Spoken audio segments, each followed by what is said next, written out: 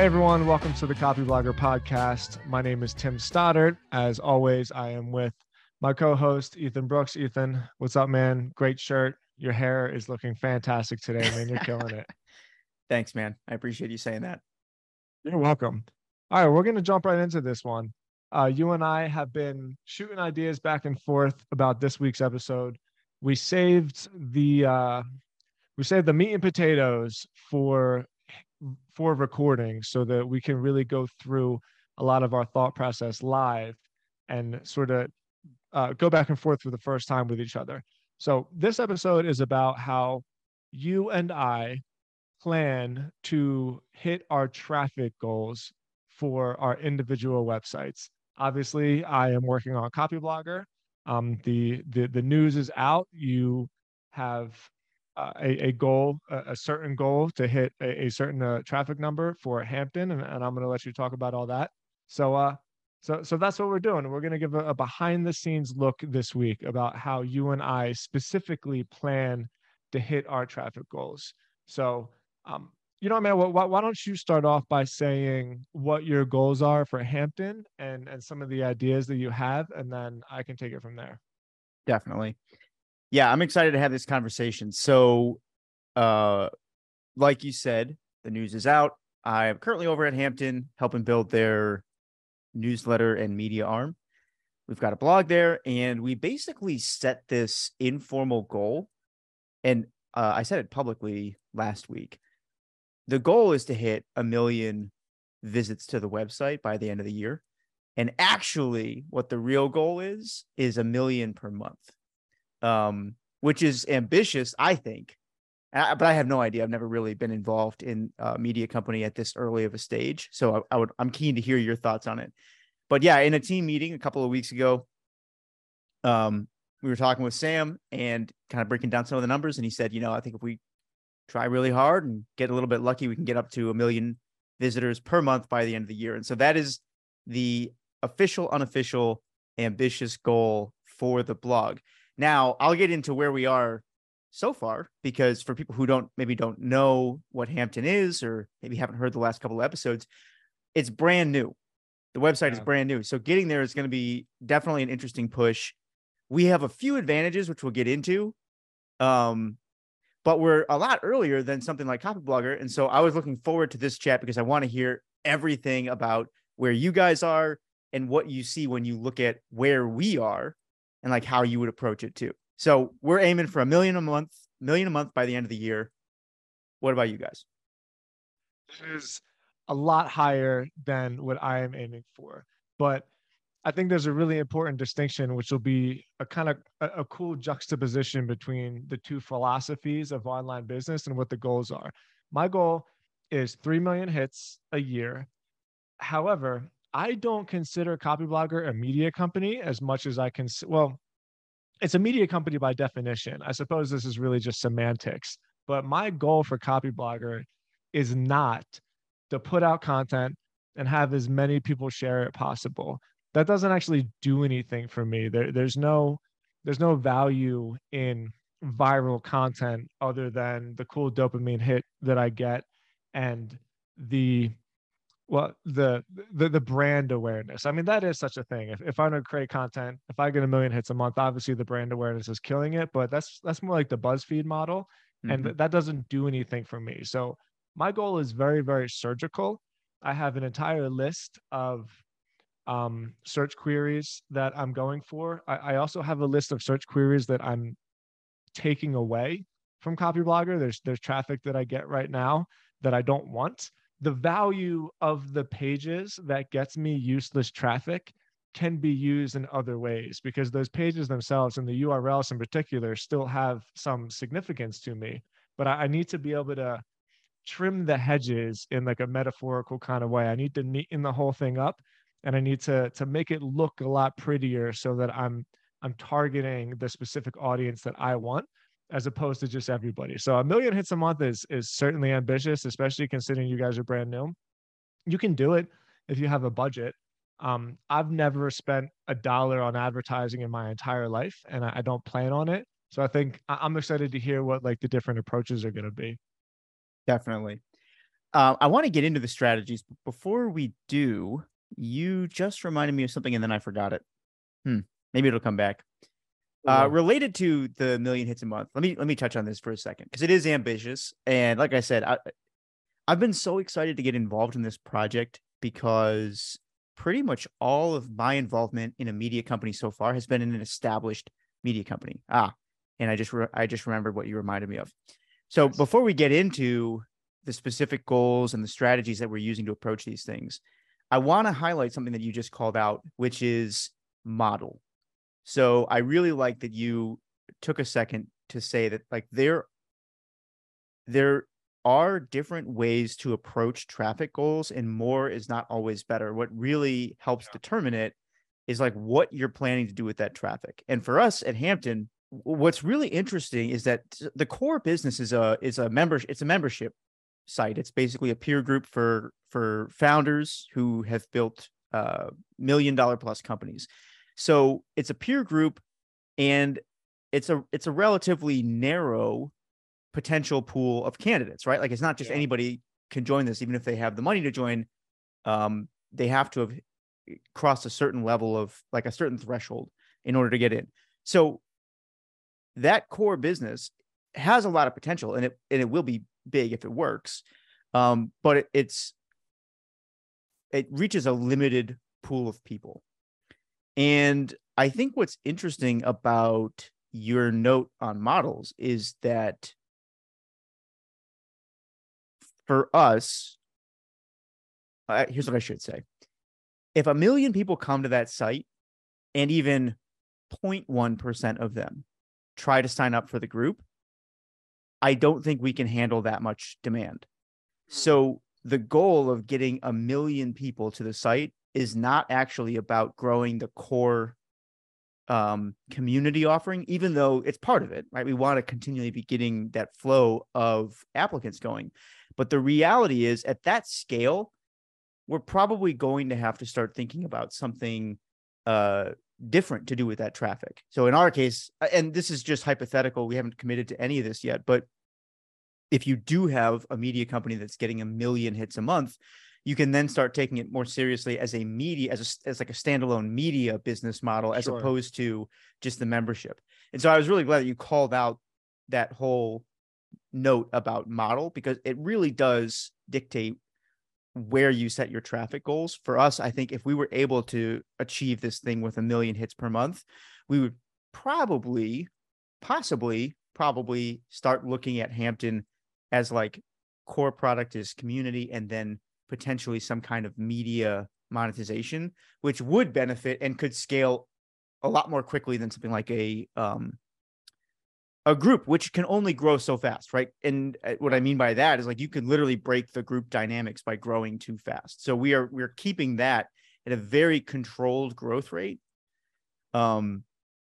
which opens up questions about like what do you do with the rest of the traffic? So I'm glad you called that out.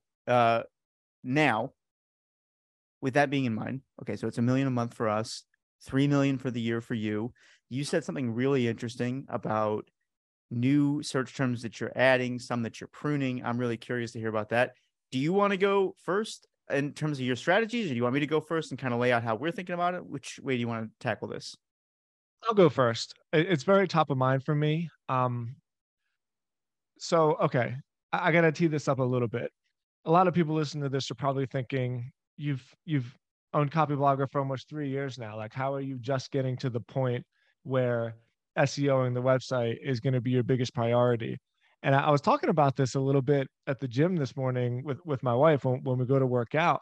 And the idea is that it takes like 2 to 3 years to really get good at anything. And so the first 2 years has been establishing the business model of Copyblogger. Remember, there was no products, there was no revenue attached to Copyblogger when I acquired it. It was just traffic. It was just a blog. And so I had to create the Copyblogger Academy that had a huge learning curve. I had to book the deals for digital commerce and get our agency off the ground. That didn't have quite the learning curve, but it's still, I mean, these deals, they take a long time to close, you know? And so there's just a process. And so now that process is really well established, I feel like I'm a like a lion about to let out of a cage. I'm just so ready to get after this and do the growth stuff that I love. And because of that, my vision is I'm really, really focused on this now. Okay. So I have my plan. I've done all my research. Here's the nuts and bolts of it all. Any website that has a couple thousand pages, I know that's like a random number, but let's just say 1,000 pages or more. Probably more than half of the pages on that website are going to generate no traffic. And this is true for anyone.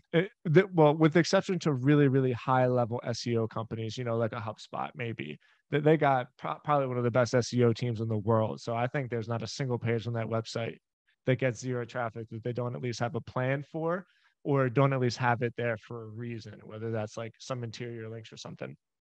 With Copyblogger, it's about 1,300 pages I have right now that get zero traffic. What makes it complicated is that the domain for Copyblogger is so old that there's still a couple dozen RSS feeds hooked up to it. So every time I post a new piece of content, the new blog gets spanned out through all of these old school RSS feeds that like create backlinks on dozens and dozens of websites. And so even these old pages that have zero traffic, the one I just did today, I actually made a YouTube video about it today. I'm starting an SEO series on my YouTube channel that I'm putting out on my newsletter. And the example that I gave today, the one article that I just deleted and redirected to another page had 83 backlinks just to that one page. And so there's almost there's more than 1,000 of these pages that I got to figure out how to do. Regardless, once I get rid of the stuff I don't need, it's going to allow me to take that authority that those pages are kind of gobbling up and not doing anything with, and passing them to more relevant search queries. So for instance, I ranked number 10. Well, actually, as of this morning, it was number 7 for the phrase content marketing. If I get to number 1 for that one phrase, like that'll change my life. That'll change the trajectory of the whole business. I ranked number 7 for landing pages. I ranked, it was like number 11 for email marketing.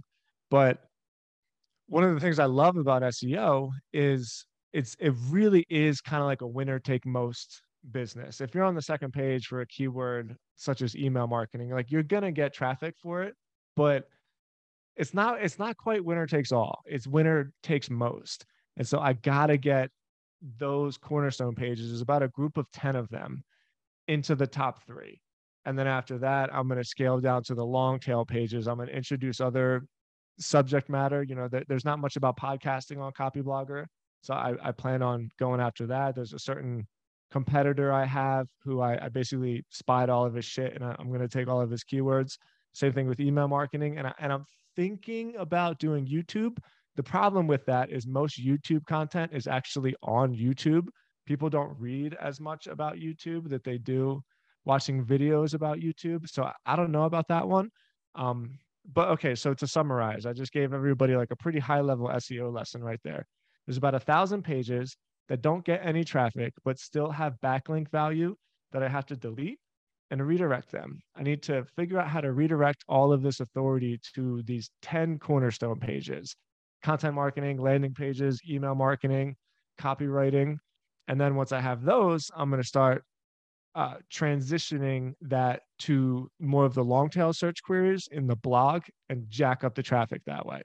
That's my plan. Can I ask a rookie question about SEO and how you plan to do this? Sure. Okay, so it sounds like with this 1,000+ pages, you mentioned deleting and redirecting. And so for people who aren't as familiar, that's like a URL redirect, right? So yeah. So, okay, so how does that work? If you actually delete the page, will it stop rank? It would stop ranking, wouldn't it? Or do you leave the page? How does that work? What is actually ranking at that point? Not the page. The page goes bye-bye. And you basically have 3 options. You can delete the page and then it's just deleted. And that gives you a 403 error. Yep. You can delete the page and you can make it a 410, which isn't as good. It basically tells Google this page doesn't exist anymore, but we did it on purpose. So it doesn't necessarily give the search engines or the person a different option, it basically just says like there's nothing here. It's like coming to a dead end on a road. But a 310 redirect, excuse me, a 301 redirect, it makes it so that page doesn't exist and you're being sent to a different page. The idea being that if I delete a page, I still try my best to redirect it to a page that has like similar subject matter, because it's not the rankings that you have to worry about. If I delete a page, that page isn't going to rank anymore. The problem is that page has 83 backlinks. And so somewhere on the internet, there's a link that goes to the page that I just deleted. And so when someone clicks on that link, I want to send them to like a semi-relevant page so they're not totally caught off guard. It's difficult because it doesn't always align perfectly, but you want to do the best you can to keep the user experience like as on path as possible. So that's how that Got works. it. Got it. Okay, so that's not like there's some phantom page out there that's still showing up on Google and then linking through to. Got it. Okay, so that brings That's me. illegal now. That's called cloaking. We used to be able to do that back in the day when SEO was easy, and you could just do like a bunch of like black hat stuff and make a ton of money, but you just can't get away with it anymore. That brings me to the second question related to this process, which is just to make sure I understand this. You have this 1,000 pages, but you've also got these 10 cornerstone pages. And so the high level plan is you look at the 1,000 pages and decide, say, which of the 10 each one is most similar to or like most appropriate to redirect to. That's the idea. And like ideally, most of them fall into one of those 10 buckets. Ideally, yeah. So most likely the pages that I direct will probably get redirected to another blog article, just because there's such a variety of subject matter on the blog that it's going to be easier for me to find something that is a little bit more related. But that doesn't mean there aren't still ways to take that old authority and post it to those cornerstone pages. So this is a little bit more complicated. This is interior links where you put links in the articles that you're keeping that link to your cornerstone pages. I don't technically need to do that because my cornerstone pages are on the navigation bar of my website. So like technically all of these pages are linked onto every single page of the website because the links on the navigation bar are site wide, right? So through that way, I've already kind of told Google that these are the most important pages. With that being said, you still want to interior link properly. Just think about Wikipedia. Like Wikipedia is the most perfect website ever built because you go on there because you want to know some random fact. And then, 2.5 hours later, you're on some page about like King Louis and some random thing that like you weren't even looking for, right? That's what interior links do. They keep the user experience well, or they keep the user experience natural, I should say. And then through that, you're also sending signals to Google saying like so many of the links in my website point to this interior page. So like this interior page must be the cornerstone of the website. Like this is one of the foundational elements of my website. And Got it. again, that's how that works. I want to dig into that in a second too. And I'm kind of flipping this into like Ethan's coaching session where you're just teaching me what we need to pay attention to as we grow. Because you're up next, man. Yeah, you're well, up next. What I mean is I'm going to keep interviewing you because we're like thinking about all this stuff, but we're not quite there. And so the concept of cornerstone pages and targeting like what our main keywords are going to be, a lot of that is foreign to me. I will say, and I want to get into like how you actually think about it. I'll say very briefly how we're thinking about some of the growth so far. So I mentioned up front, obviously goal is pretty ambitious. It's 1 million hits a month. We have some tools at our disposal that a lot of startup just don't have. So our co-founder Sam has a pretty big audience through his social media and the podcast. So far, that's been able to like pretty reliably drive 5 to 10,000 page views if he'll share something on his social media. So that's a big sledgehammer right out of the gate.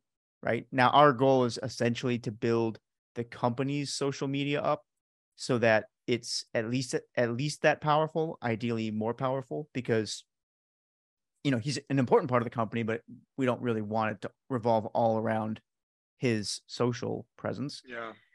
So we're working on that. What other things do we have at our disposal? I'd say the other major thing, aside from like the brands that he's built, and his co-founder, Joe, also has a pretty big footprint on social media. The other major thing I think at our disposal is like half the team comes from the media world. So we're actually, I was just talking to my boss about this today. It's Jordan, the guy who grew, he was like head of growth at Motley Fool for a couple of years, helped them reach, I think, 500 million in annual revenue, something crazy like that. And we were talking about how fun it is to be working with like a small site, small list again, because it's just so different. But that's a huge advantage to have a bunch of people on the team who are used to building big media companies. We're not really building a media company right now, but so many of the lenses that we think through are that like storytelling first, media first, all the things that make for great content. And I think it's going to give us an advantage in the long run. And maybe I'll pause just to give like one quick example for people, because this was really unexpected. So it's, I think, pretty fair to say most people ignore corporate social media accounts. And for us, even when we were kind of brainstorming, like what is the growth strategy going to be here, opinions were pretty divided on whether social was even worth doing from like a corporate Hampton account, because people just don't really latch onto that. There's no person there. But I decided to go ahead and start testing it anyways. And the first one has worked out pretty well so far. I think we got lucky. We got like a lucky hit on the first one. I saw maybe you were hovered over this in the sheet, so I'm not sure if you clicked through and saw it, but basically, yeah, I posted a quick thread that just breaks down the highlights of one of our recent blog posts. And it popped, dude, in a way that I really wasn't expecting. I was just hoping that this would get like some traction. Our corporate account had like 1,500. Wait, did you write this?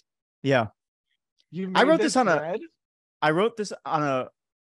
a whim, like at 10 o'clock the other night. And I was just like, you know what? I just got to try something on this account. And so this is the first thread that we've posted. Imagine if you did this for the podcast, you Twitter hating faker, you Twitter faker. But for people listening, small account, we had 1,500 followers. And this, I think we just kind of got lucky. It's got about 500 likes so far, 145,000 impressions. It just popped. And in some sense, I would love to believe it's because I just did such a good job laying the tweet out. But what I really think it is like, it's a little bit of luck. It's a little bit of the fact that we do have Sam associated with the brand. We're still kind of riding high on the excitement of the launch. And so I don't want to get too tied up in this one success, because like, it's going to make me scared to post another one, right? Like what else? No. It not really, but like that is a thing that people deal with. Once you have one great hit, it does kind of feel like everything after that kind of has to be the same. So I'm not letting myself think about this too much. But I bring it up to say, we think through this media lens. And I think that we have the ability as a team to tell stories that like a lot of corporate teams struggle to tell, because we come from that media background. So we have that advantage. Great. I know nothing about SEO though. And you have a note here in our outline, which is like, if you really want to build to this point where you're consistently getting 6 and 7 figures worth of monthly volume, you can't rely on viral social posts to do that. That's got to come from this like bedrock foundational SEO. And that's totally foreign to me. So I was going to ask you, that's a little bit about how we're thinking about it. We are basically leaning on storytelling now. We're leaning on social media now. For probably the next 2 or 3 months, we're not even focused on SEO. We're really just trying to develop a reputation for like every time we post, it's a great story about business, right? I kind of want to train people to think that first, but I know that the SEO thing is coming. So I'm really curious how you would think about this if you were in our shoes. Specifically, how do you pick those, say, 10 cornerstone search terms or pieces on your website that are like really important? Yeah. Well, my mind is racing a bit here. There's a lot I want to say. First off, Sam obviously knows what he's doing, right? So I'm by no means coming at this as though I know better than Sam. Everybody has their own style. When I look at this, though, the blog post that you guys wrote, like I just don't get it because I just don't see what it serves other than to show a bunch of people that you could write really cool stories about other businesses. And like that is within itself valuable. And plenty of people have built killer businesses doing this. I think maybe I it could be my OCD or like my temperament. You know, I don't actually have OCD, but I'm kind of a obsessive person where I just hate inefficiency.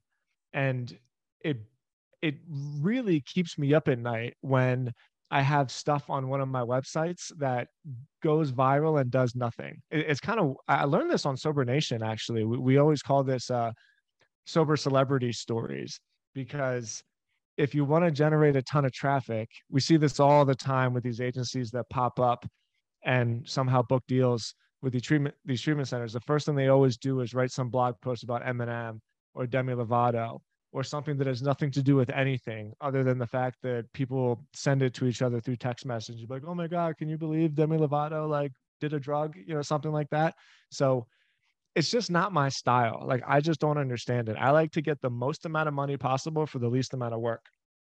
And that is why I like Cornerstone pages, because if somebody Googles best content marketing strategy and they come to Copyblogger and they read the article and they see from the very get-go, like I don't need 7 to 10 touches. Like somehow people made up that magical number that you have to get in front of somebody 7 times. I have no idea who made that up. It's obviously make believe, where I'd rather just get them one touch. I'd rather them read my content and be like, oh my gosh, wow, this website, Copyblogger, must be the place where I can learn how to build a content marketing strategy. And then they sign up for my email list. And then the email list either sends them into my product or, again, for me, the much, much more lucrative version is to turn that one piece of traffic into like a $20,000 a month deal, which is how I just prefer to monetize. Like I'd much rather write one article a week, get 3 million hits a year, and turn those 3 million hits a year into like a couple $1,000,000 a year, and then just sit pretty and not have to constantly be feeding the beast. I remember me and Jack Butcher talked about this, where he was talking about Twitter, and this was before I even started my Twitter account.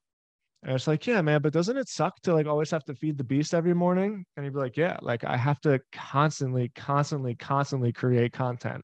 And like the way I view it is I want my content to work for me over time. Whereas this kind of content, like you're working for it in a narrow time because the half-life of it is so short.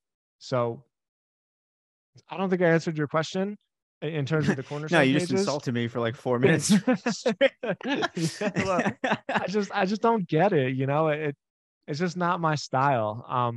And I Well, think that's probably why I've like flown under the radar for so long. I don't know, man. So you're making me think a couple interesting things. 2 in particular. One is really this is exposing the difference between a product business that uses content to get attention for products and a content business, which I had never considered before. But the reality is there's a lot of truth to what you're saying. Like, let me just point out the truth, like the things that I totally agree with first. One, there's a lot of value to building up very focused SEO credentials, because it is something that just continues to work for you. Like that traffic comes forever. Steph Smith does a really good job of talking about this, where she'll say, you know, a really great article at The Hustle, you know, back when we had like 1 million subscribers, a really great article could do like 50,000 clicks in a morning, right? You get something that people really love, they'll click through 50,000 clicks on that piece. Now, in order to do that consistently, like you either have to write a really great article that reaches 1 million people a day, right? Via a news. So you have to have a 1 million person newsletter. Or here are some other ways that you could do that. You could hit the front page of Hacker News, right? That'll get you 50,000 clicks, but how reliable is that? Or you could write, 50 articles that each get 100 clicks a day, or whatever that is, maybe 1,000 clicks, 1,000 clicks a day, something like that. 500 articles that each get 100 clicks a day. Like that's the SEO. The benefit of the SEO is that it allows for you to attain traffic that is otherwise incredibly difficult to get, slowly and surely. So I totally see the value of like a more well-developed SEO strategy. What you're making me realize, though, is two things. There just is a distinct difference between a media business monetizing as a media business and a product business that's using media to attract attention for their products. And I had never thought about it that way before, but just you're making me think that. And for people listening, what I mean is like, as a media company, you don't mind cranking that wheel or feeding the beast, so to speak. That is kind of the focus of what you're doing. Now, I think you should be doing it in a way that like allows you to build that baseline, so you're constantly getting more attention rather than always having to just inject effort to get visibility. But there's a certain amount of it that just goes on autopilot because that is what you're focused on. The other thing that you're making me think, though, and I had not thought about this until you said it, was, do you remember that conversation we had about how brands like sell products, people get attention? Mm-hmm. You're making me think that I hadn't realized this, but we're really experimenting with the opposite of that at Hampton. Just by posting this or using this strategy, we're essentially saying, or what we've said is like, this is going to be a person that you can pay attention to. Hampton is an example of a brand trying to build that personable brand face. And honestly, the jury's still out on whether or not this, like, literally, we're 1 week into this experiment so far, but maybe coming from that media background gives you a little bit of a leg up there. And if it does, then it would just be another reason to learn this stuff, right? The attention getting, storytelling, all the things that we talk about on this podcast, because they can help you kind of stand out in an arena where most don't necessarily, like, a lot of brands struggle to do this exact thing. Okay. So that's what you're making me think about. You're making me think that we are actually weirdly experimenting with the opposite of something that you and I have talked about here a lot. I didn't realize we were doing that. You're also making me think about the differences between business models. And, I am also very sold on this concept of SEO. And so here's what I really want to make sure I get clear for myself and we get clear for the listeners. What is the process if you're bought in on this SEO thing and you're like, I'm going to use SEO to build traffic to my page? For a company like ours that's starting from scratch, right? We know roughly who we're trying to reach as customers. What is the actual process you would use to work backwards from like, here's who I'm trying to sell to. How do I determine what those, say, top 10 search terms are for that person that I'm going to build cornerstone pages for? If I ignore the blog post that I already posted, how do I pick those 10 cornerstone pages? Well, people might not like the answer, and this might give you some insight to the dark side of Tim. Remember a couple episodes we talked about the shadow, right? The answer really is just seek and destroy. SEO is a zero-sum game. Only one person gets the top. It's not like media where my ability to create an article has nothing to do with your ability to create an article, and two people can both see and enjoy our stuff equally. It's not like that. There's one winner. There's one person in second place. There's one person in third place.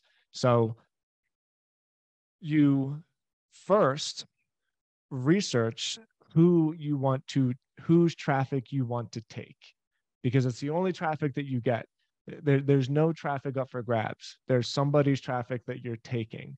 And there's a couple ways to do this, right? There is a little bit more of an analytical keyword research way, and that's basically just spending time tinkering around, looking at keyword volume, looking at the competition of that keyword volume. You can do that on tools like Ahrefs, which is what I prefer. You can do that on SEMrush. You can even just do that on Google, just by Googling stuff and seeing what pops up and seeing how credible the websites are that are getting those couple search terms, so you can make like a basic distinction if you can beat these people or not.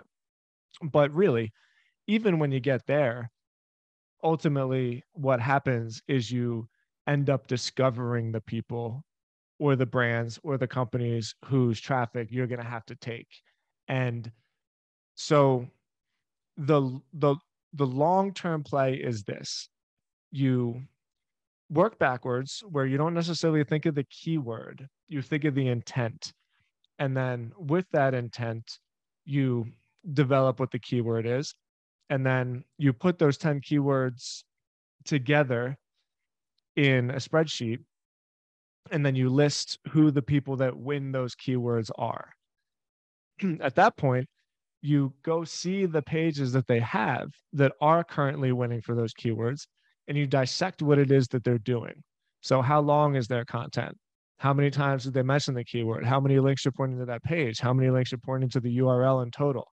You basically assume that you're not going to win those cornerstone keywords right away, because they're cornerstone for a reason. They're hard. But you structure your website in a way where those pages are front and center basically everywhere you go. So some people put their cornerstone pages in the sidebar of their blog. So like no matter what blog you're looking at, you always have access to those links. Some people like myself like to put those pages in the navigation bar so that they follow you everywhere. Once you've laid out those pages, I view blog posts twofold. They're a way to generate traffic, but they're also a way to strengthen your cornerstone pages. Like your blog posts are basically a feeding machine to your cornerstone pages. And once you've like figured out who you have to kill, you just like relentlessly dedicate all of your time to seeing who they got backlinks from, reaching out to those people and trying to take those backlinks from them and get your website in place there, reaching out to some of the podcasts they've been on and trying to get booked as a guest on that podcast so that you can basically nullify the links that they have. And it's ruthless, man. It is really, really ruthless, but you have to bake that into your head that there's no such thing as free traffic. There's only traffic that you take. And it's hard, but like super valuable and fun and awesome. I love that, dude. It sounds like, and by the way, this sounds like something I can't speak for Sam, but it does sound like something he would gravitate to immediately. You know, there's nothing he likes more than like a good fight. Vibe from Sam. Yeah, I get that vibe. Yeah. I can also see what you're talking about. Like I can see you're itching to get into this yourself. So yeah, there's like 3 or 4 different websites that Copyblogger is so much stronger than them.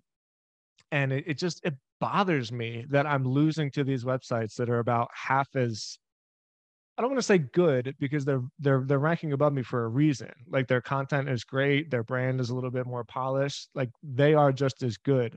But in terms of the weight that I have to throw around from an SEO standpoint, you know, it's night and day. It doesn't make any sense from a technical standpoint that these like 3 or 4 companies are beating me. And I'm just that kind of person, you know, like it really, really bothers me a lot. And so I'm looking forward to it. I want to take a second to zero in on something you said too, which I think is such a helpful framework. There's no such thing as free traffic. Like I'll paraphrase, you said, basically all the traffic you're going to get, you're taking from somebody else. And I think that's such an interesting way to think about this. I heard somebody say it similarly a couple of years ago. I went through Reforge's growth training. Are you familiar with them? Yeah. Awesome program. I'm not even a growth guy, and I still don't necessarily feel like a growth guy, but the training was fantastic. I think they do a better job at course design than like pretty much anybody I've ever seen. They design their courses phenomenally. Have you gone through them, or you've seen them? Oh, I Yeah. just appreciate them. Yeah, Yeah. I just Great, appreciate them. great team over there. But that was one of the very first things they say in the growth course as well. It's like if you're starting from that 0 point, all the traffic that you want to attract to your site, it exists on somebody else's site. And like that is actually that is the core of growth, is that you are basically figuring out how to go out to these other places where the traffic already is and peel it off to your website. And like if you think about what social media marketing is, that I mean that's exactly it. Traffic's already out on Twitter. I'm just trying to go over there and get some of it to my site or Google, SEO, ads. It's all the same thing. And I had never heard somebody put it that way, but for me, as somebody who doesn't come from a growth background, it really simplified the idea of getting those first visitors. Because it's not like I have to figure out how to do that now. I just think where is everybody? Where are they? Yeah. Yeah. So I hate to cut you off.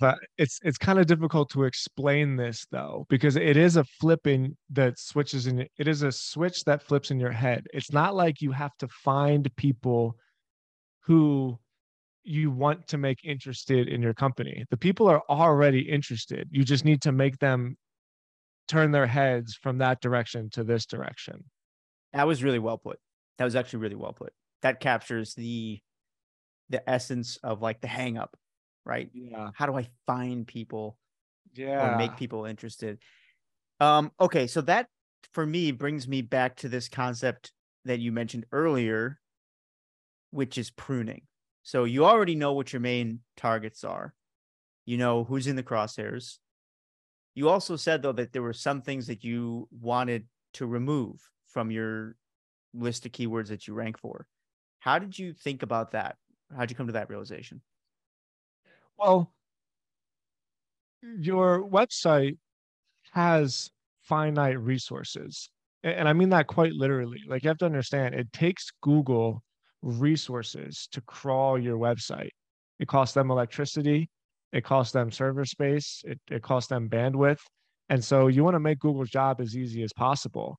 And if they're crawling through all of these links to index your pages and you're not getting anything out of it, then there's no point. So specifically, the way you do it is you go to Ahrefs, you type in the domain, there's a link that says top pages. The top pages are going to link. I don't know if chronological is the right word, but like the page that gets the most traffic is at the top, and then subsequently in that order. And then you basically double click that little link so that the arrow flips, and then it Mm-hmm. reverses it so that the pages that get zero traffic are at the top. Um, as you do that, you'll see the URL, and there's again like another tiny little arrow, like a little downward triangle. When you click on that little triangle, it'll tell you a lot of the information about that page. And then you use that information to basically um, make the next decision. Because sometimes, even though a page doesn't have any traffic, it doesn't mean that it can't get traffic. So it's not like you're just deleting everything. You're making the next right decision on the information that you have. And that really is like the skill and the art of SEO, because you only figure that stuff out by doing it enough times to know what's realistic, what's possible, what is like worth spending time on, where if I spent time in this other direction, the reward would be maybe greater or less than. So that's like that really is the skill of SEO. Learning how to do SEO is actually pretty easy. Learning how to make the right decisions is like really, really hard. But that's the same with everything, right? That's interesting. Okay. So if that's the case, you've talked, and I think we're coming up on time here, so this might be an interesting place to kind of wrap it, but you've talked about your SEO strategy. Are there any other approaches that you're taking to get to this 3 million visits a year? Or do you Um, think based on your current setup, it'll just happen naturally? Like you don't have to. I'm really underselling myself a little bit, because like the part that we didn't talk about, and it's a shame that we're leaving this to the last question. The part that we didn't focus on more is models, right? Like what is my traffic even for? And I'm a B2B guy. I've always thrived in B2B. I like enterprise. I like working with other CEOs. I like working with people that know what their marketing budgets are and can just make the decision. And so if I really like dove into it and hired some writers and hired some SEOs, I think I could probably get more than that. The thing that I'm not doing is pumping out content. Like I'm creating content pretty slow. And I suppose there's a real missed opportunity there. But the the thing that is keeping the brakes pumped on me a little bit is that I won't be able to close these deals and onboard these clients at the rate that I'd be able to generate the traffic. And so I suppose that is where I am lacking in the stuff that you guys are excelling at, because you'll be able to flip that traffic into a media company like so easily. You already know how to do it. I I wouldn't know how to do that. And honestly, like there's nothing about that sounds inviting to me. I don't want to have a whole nother team of 10 people who are constantly looking at stories and interviewing people and trying to get quotes. It's not what I like to do. And so those are the breaks that are being pumped. Like I'm totally cool with closing a $20,000 a month deal once a month and like just chilling. I'm but it's not to say that I wouldn't want to have that other side. Like that sounds really intriguing. And obviously it's a killer business. I'm just too old to start all over. Like I don't want to learn I don't want to do the 10 years to learn and fail about that whole other side of things where I kind of found my lane and I'm sticking with it. Dude, that's such an important topic for entrepreneurs to talk about, because in a lot of ways, like, but there's nothing super controversial about what you're saying. What you're saying is I built my career building agencies and I make a lot of money doing that. So I think I'm just going to keep doing that. Thank you very much. Sure. And in a lot of ways, for us to spin up a media brand, and again, we haven't really committed to that, but that is almost our version of that because so many of us come from that background. It's like we're kind of learning how to do the community thing. Yeah. But I mean, me too. I haven't talked about this, but like there's already demand to sell ads. We could basically flip a switch and it would be a 6-figure ad business out of the gate without really any salespeople. And it's tempting, man. It's so tempting to just go back to what you know. We're pumping the brakes in our own way, though, just being like, what is the most important thing for us to get right now? So for us, it's the community side. We really want to make that community feel like great and valuable and have the right people in there. And so there's a lot of potential on all this media stuff. And I think in a lot of ways, we're kind of building it in case we ever want to flip that switch. But it's not like a huge priority at this point, which is a little weird. But the other thing that's so important about what you're saying is like, you don't need to build a business that's bigger than what you need or want. And I think it's so common to fall into this trap of thinking that you want to build a huge business when really what you want is like free time to spend with your family.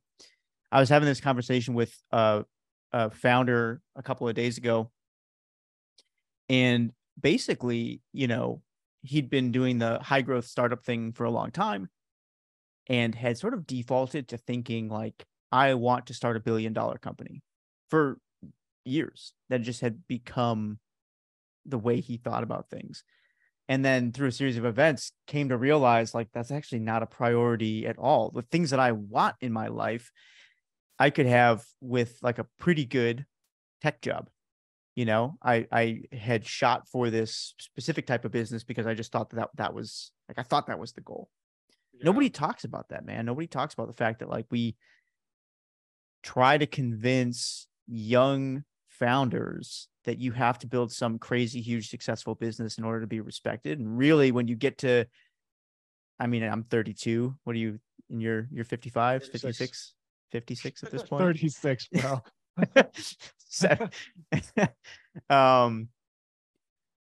It does feel like once you get out of your 20s a little bit, a lot of the urgency for that falls away, and you start to think more about like, what do I actually want to spend my time doing? And the bar for starting new things just gets higher, and for good reason. Like I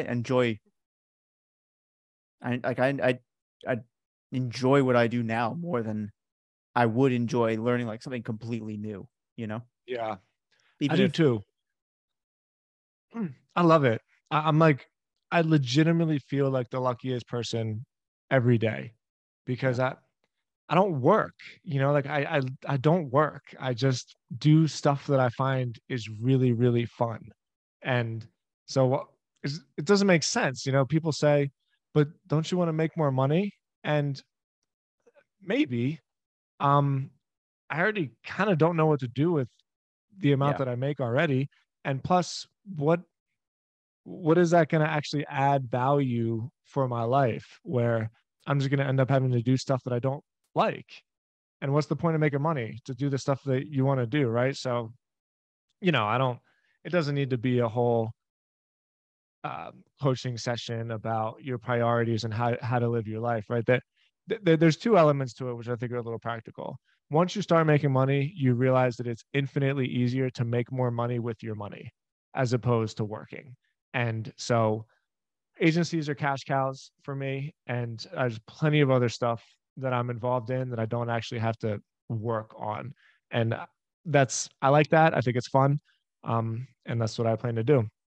But also, yeah, like you find your lane, and there's no reason for me to do anything else. I love what I do. And so why would I stop doing what I want to do something that I don't want to do? Like that's stupid. well, let me tell you something though, that's like, there's a lot of wisdom in what you just said because it's so tempting. There's an entire culture built around more and bigger and better. And the reality is, I think if you go Yeah. through that a couple of times, you come to find what you just said, which is like you actually give up a lot in order to do the more, bigger, better. I think there are some people who genuinely love that. Like, and they end Yeah. up being the Zuckerbergs of the world. Like they just Yeah. genuinely, that is what they love. They want to change the world. They want to be at the bleeding edge of technology, something like that. Um, but then there's a whole other group of people who I think get very comfortable with business as a domain of expertise. And instead of continuing to push into other areas of their life and like master those, they keep doubling down on the business thing.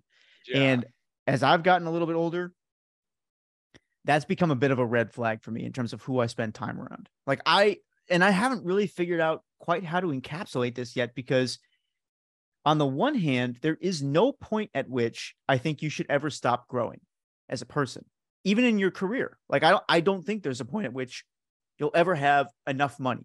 If you feel like you do, somehow there's something wrong there, right? Like you've stopped thriving, you've stopped growing. But then there's this counterbalance to it, which is like unchecked ambition is its own problem. Yeah. And so I feel like when you're super young, the ambition thing is great and you should be trying as much as you possibly can and trying to open as many doors as possible. There is a point though where there's like this maturing that sets in, and like you said, you find your lane, you start to get really good at something, and if you're lucky or if you're paying attention, you'll also develop these ideas around like what is actually meaningful and pursue that. And then, the funny thing is like, we're both in our 30s. I'm sure 20 years from now, we'll be looking back at this and be like, what What morons? was I thinking? Yeah. Yeah. Yeah. So, whatever, I'll say it Yeah. now and then come back to this in 20 years. Um, this was fascinating though, man. I have one Great. more question for you. Can I ask you one more question Let's to do close it. this out? Yeah, sure. Let's go. Okay. So given what our goals are on the Hampton side, aside from SEO, or let me ask it this way. What is the single most important thing you would have me focus on in order to achieve this thing? If you were just looking at this as an outsider and you're like, you know what? This is where you need to spend your time. What do you think it would be? Not the internet. Like, Wait, no, you're maybe I was never gonna. unclear. I mean, like, Yeah. given that our goal is to hit 1 million visits to the blog per month, Yeah. what? Um, it would be shotgun method. It would be everywhere all at once. Reddit, probably especially. Reddit just has that thing where when people find cool stuff, they love sharing it with each other. Like sharing is encouraged on Reddit. Twitter, not so much. LinkedIn, probably, but the traffic that you'll get from LinkedIn is just numbers. Nobody's really going to take advantage of your guys' offer. Whereas with Reddit, they will, because there's so many sleepers on Reddit. Like you just never know who you're talking to on Reddit. And I think that's one of the really exciting things about it. So yeah, if I had to iron it down, like if I had to give it to you in a sentence, it would be put as much stuff in as many places as you possibly can until you can't possibly think of finding another place, and do a lot of stuff on Reddit. Totally. Cool. Yeah, well, that's actually a great place to end it and a great way to set up next week, because I'm thinking a lot about this and I've taken a ton of inspiration from Justin Welsh. I want to break this down next week. What I want to do is get into the system that we're going to use in order to distribute this content, because we don't Cool. actually have the muscle. He's good at that. I think it's his superpower, Yeah. but we don't actually have the muscle yet to be writing a ton of content. We don't have a content team. It's me and Sam, and we get some help, but we need to make up for that in other ways. And so we'll get into next week how we're going to do that. And then I want to, Love it. we'll go deeper on some other case studies. Love it, man. It's one of my favorite episodes. I love talking about this stuff. I really do. Thank you, everybody, for listening. We appreciate you. Don't forget, check out copybloggerpod.com. We are back to the show notes. So everything that we talked about, you can find on the show notes at copybloggerpod.com. You got anything else you want to say? Nope. You guys, appreciate you. We'll talk to you next week. See ya.